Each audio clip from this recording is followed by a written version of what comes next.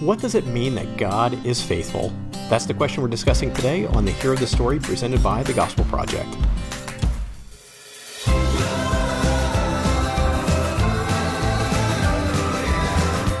Thanks for joining us for today's episode of The Hero of the Story, a podcast to help you focus on the gospel in every area of your life and ministry. I'm Brian Dembowczyk, and with me, as always, is Aaron Armstrong.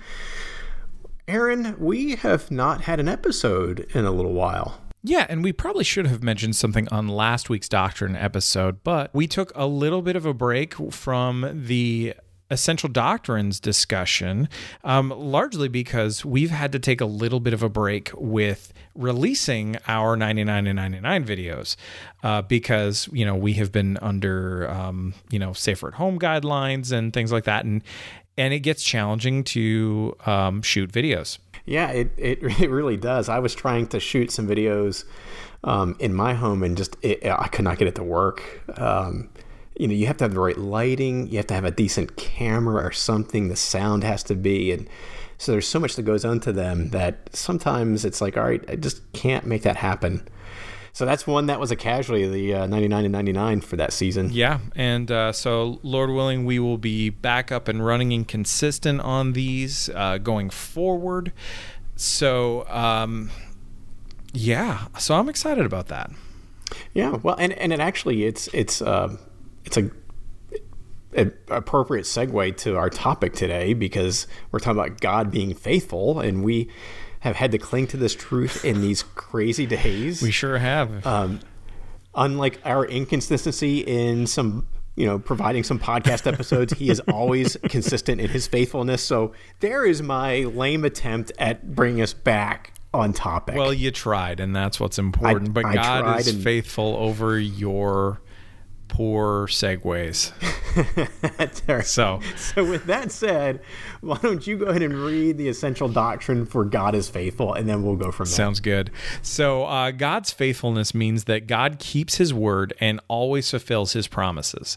God's faithfulness is demonstrated in his fulfillment of the promises he made to Abraham, Isaac, and Jacob. The Apostle Paul linked the attribute of faithful to God's coming through on his word when he says in 1 Thessalonians 5:24, he who calls you is faithful, who also will do it. We reflect God by keeping the promises we make to him and to others. Now, in many of these essential doctrines, we reference Scripture. It's a lot of times it's what we point people to, and the references are in the doctrine itself. If you read the printed document, this is one of the few times we actually quote within the essential doctrine a passage, which is just a little bit of an interesting tidbit. So this one we could summarize simply as this: that God keeps his word always, no matter what. He is faithful. So let's talk about a couple places we see this in Scripture. What are a couple of passages in addition to that 1 Thessalonians 5 that you can think of? Well, there are quite a few. But among them, and if we just focus on the New Testament for a little bit, among them are 1 Corinthians 1, verse 9, which says, God is faithful. You were called by him into fellowship with his Son, Jesus Christ, our Lord. 2 Timothy 2:13 says, if we are faithless, he remains faithful, for he cannot deny himself. And 1 Peter 4:19 says, so then, let those who suffer according to God's will entrust themselves to a faithful Creator while doing what is good. So even in those three, we see his faithfulness expressed in different contexts.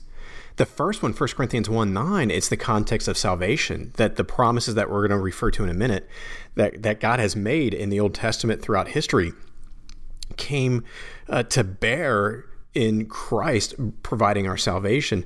The second one, 2 Timothy 2, we see that God is faithful even if we are faithless. So it's not dependent. God's faithfulness is not dependent on our trustworthiness or our deeds or anything. We can't earn it. He is faithful because of who he is.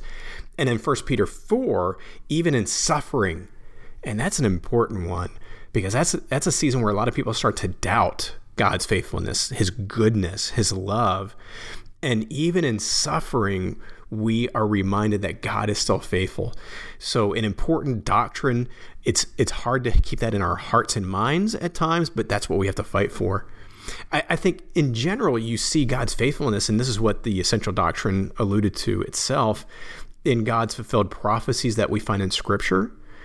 Every time we come across a prophecy in the Old Testament and we know it came to pass, it is a reminder God is faithful. He is true. And then also, tangent to that, a subset of it, if you will, it's God's fulfilled promises to his people. So how many times do you see in the Old Testament even, God says, I will do this, and then he does it. Right. And it's like, all right, he's faithful. Yeah. And that is both positive and negatively. So God promises blessing to his people, and he fulfills that. He also promises judgment for their unfaithfulness, and he is faithful to that too. I mean, the greatest example of all, of course, is the Exodus. Exodus and the exile. So he promises that that his people will be free. He promises that his people will be brought to this land that he calls a land flowing with milk and honey, a good land that will be prosperous and a good home for them, that they will be free to worship the Lord, even in it all happens. And so that is a key thing. We also see in the midst of that, God also, because of their unbelief, promises that they will wander in the wilderness for 40 years, specifically because they did not believe him. And that's one of those things that we always look at. It's like we are always quick to forget too, is that God wasn't having them wander around willy-nilly, walking in circles for 40 years because they were lost and he didn't know where he was going. And he wasn't asking for directions. He wasn't trying to buy time to figure out what to do. No, gosh, no. He knew exactly, like they could have been in there in a couple of months. Instead, it was 40 years, and it was 40 years because they didn't trust him. So, and again, that's a really good point, that God's faithfulness, generally we think of this in a positive, and it's right and fitting to do that, but there's also that other side of it that we need to keep in mind. So with that said, I think that's a caution that we're kind of getting to. Let's just kind of move to that segment of this episode. What other cautions do we have to keep in mind as we understand this doctrine? Well, I think one of the first things that we need to do is that we need to remember that God is faithful to do what he has promised to do, not necessarily what we might want him to do. And those are two very different things. And so one of the things that we need to be careful there is that we're not declaring promises that God has not made. We don't get to hold God to something that he hasn't said he's going to do. And so think about the guys who promote the prosperity gospel.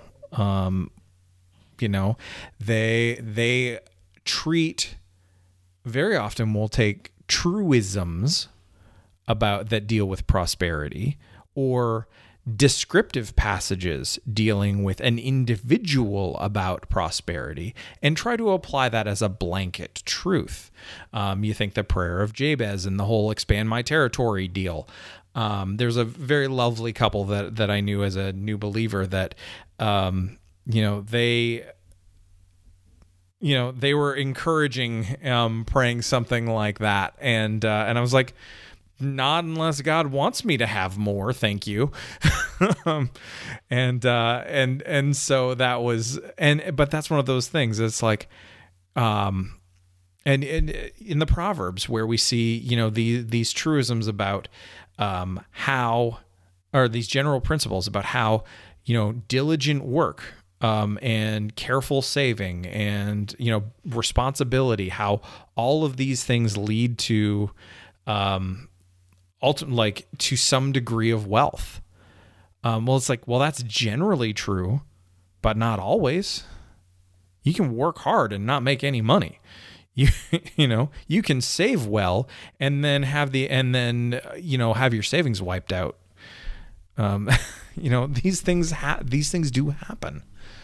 Yeah, and we'd be wrong. The economy tanks, and right now I know a lot of people are suffering because of COVID and a lot of unemployment, and it's tempting to raise our clenched fists toward God and say, you failed me because you promised you would provide X, Y, Z, and I think we have to be careful. Did he really promise X, Y, Z? Are you understanding that correctly? And I think, just to dovetail on this, the context of the promises we read in Scripture matters so greatly because, it's so tempting, either intentionally, as I would say some of our prosperity gospel people do, or unintentionally, out of true ignorance, not an ugly ignorance, but true ignorance. It's tempting to co-opt God's promises because we're failing to understand context. So, for example, there are universal promises that are universal, that yes, we do claim. Judgment, you mentioned a minute ago, that's a universal promise. God promised never to flood the world again. That's a universal promise. But then there are promises that are a little bit more restricted. They're just made to God's people. We are forgiven, for example. That is true of you and me as brothers in Christ and all others who are listening who are in Christ. That is not true of the unregenerate person. He or she is not forgiven. They cannot claim those promises. We are righteous, similarly. That's a promise that we can claim as believers only. But then there are promises we read that are to individuals. My favorite to illustrate this is God's promise to Mary that she would give birth as a virgin. I've never tried to claim that promise, Aaron. Well, I should hope not. But it's absurd to think of me claiming that promise, right? It's absurd for a woman today to claim that promise because we know it's just to Mary. And so there are promises like this. Jesus told the disciples to cast the net on the right side of the boat and they would catch a large amount of fish. John chapter 21. When I go fishing, I don't cast out on the right side with a net saying, all right, God, you promised John 21:6, where's my fish? It's absurd. So this is the thing. We know there are times where a promise is to either individuals or specific occasions or events that cannot be claimed by others. But it's in the Bible. It's right there. We don't put John 21:6 on my fishing tackle box and say, all right, I'm going to get fish every time. Right. Also, don't let what you read in particularly read on the internet when people, share verses out of context or share, nice sounding quotes. Don't let those guilt you into trying to claim a promise that doesn't belong to you. I think my rule of thumb is always be leery of coffee mug Bible verses. Now, again, I say that not to diminish all the Scripture do not hear me trying to. It's the idea of let me take one verse out of context, slop it on a coffee mug, and make it my life verse without considering the context of it. Yeah. And Jeremiah 29:11 is, it's easy to pick on Jeremiah 29:11, and it's a great verse. And and what it says is true.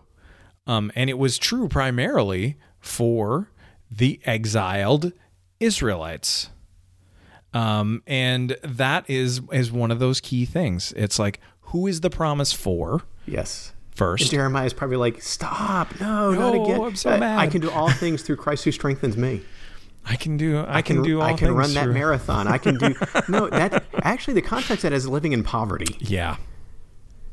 So it's contentment is what it's talking contentment. about. Mm-hmm. And so these are things, and it's like, and now here's where we need to temper ourselves because Brian and I can get cranky about things like this. We don't get cranky. We start cranky. Okay, we don't get better, get better. Posture. Is that what we're trying to do here? So anyway, I just can't wait until I'm an old man and I can be that fully cranky old man. You've been practicing, and I respect that. So anyway, here's the thing. Just to temper this a little bit, because I mean, if you have been encouraged by one of these verses, regardless of context, great. God is faithful to his word, whether we're faithful to his context or not, to its context or not. God is so much better than us and more gracious than we are. And so that's one of those things that we should always remember as well, is even when we try to take and often accidentally misapply God's word, God is good to us. God is kind to us. And if you're a new believer, especially, you're almost guaranteed to take just about everything out of context. Exactly. And God is going to be very kind to you in that as well. And I know that from personal experience. So But it takes us back to that. He is faithful. Absolutely. I think one other caution before we move on to the difference is we have exhausted this, of course. We need to be careful about claiming the promises correctly, but we also have to be careful to allow God to be faithful in his way and in his time. So sometimes the way he makes good on his promise is really unexpected. And think about Jesus. He's the perfect example of this. Jesus was promised all along throughout the Old Testament, this Messiah. And when Jesus came, the way he came was so out of the thinking of people. Many rejected him because it was too far away from the way they thought God would make good on his promise. So they missed it. And in his timing, we read in Scripture in Galatians that Jesus was given in just the right time. So that's a promise. The return of Jesus, we know that there are hot debates about when and how Jesus will return. I'm guessing next week based on how 2020's gone. Well, I'm telling you, the way 2020, we are living the apocalypse. But there's debate there, and it's fine to debate that and try to understand it. But we have to see there, we don't know quite the way. We don't quite know the time. Although people have tried to say definitively the time and have failed every time. But we know that Jesus will return. So allow God to make good on that promise in his way and his time. So I just think that's another we have to be careful, because sometimes the way God makes good on a promise can be a little bit painful for us. All right, so what difference should this doctrine make, Aaron? Well, I think one of the things that it should do in us, what it should inspire, like so many doctrines, and it can, again, it borders on cliche for us to say some of these things, but it's still true that this doctrine should inspire confidence and hope for us. And the reason specifically for that confidence and hope is that we know that even the best of us are going to be at best middling on how faithful we are to fulfill our promises. But here's the thing. God will never, ever fail. When he says he's going to do something, he is going to do it. And so when we feel like he has failed, there's a question that we have to ask ourselves, which is, are we holding him to a standard that he has not held himself to? Are we holding him to a promise that he has not made? Or are we misunderstanding a promise that he has made to mean something else than what it really is? And so those are our important things that we need to look at from one perspective. The other side of it too is that we need to spend a lot of time in Scripture. We need to spend as much time as we can, given all the different kind of factors you can think of, time, reading ability, all of these things. But whatever it is, like, spend time, understand the promises that God has made, that that the ones not just that are for specific people at specific times, but do look at ones that he has made that are for all people at all times, for all of us who put our faith in him, and cling to those as much as we can, especially in times when it's really hard to. I think one other difference that this doctrine should make is really practically is evangelism. It should motivate us toward evangelism, and I think in two ways. One, as you're just saying, I mean, as you think about God's faithfulness to us, his goodness to us, it should fill us with such a love and profound sense of gratitude that we want to tell others about him, and we want them to experience his goodness as well. But the flip side of that is, as you talked about earlier, God is faithful in bringing about judgment. And he has promised that those who reject him, that stay in their rejection of Christ, will spend eternity apart from him and apart from anything good. And that should move us. That should stir us deeply. That should trouble us to think of anyone living for eternity apart from God, apart from anything good. And it should prompt us to want to tell people, if we have a shred of care about people, it should motivate us to want to tell them about Christ. So positively, we want them to experience the goodness, and negatively, if you will, we want them, like we have found, the escape from judgment, because that judgment has been placed on Christ. All right, so let's wrap it up there for the day. I think that's a good place for us to stop. And I want to thank you for listening to today's episode of this podcast. If you have enjoyed it, please do leave a sincere 5-star rating and review on Apple Podcast or the platform that you do use to listen to the show. And for more resources to help you focus your ministry on the gospel, please visit gospelproject.com.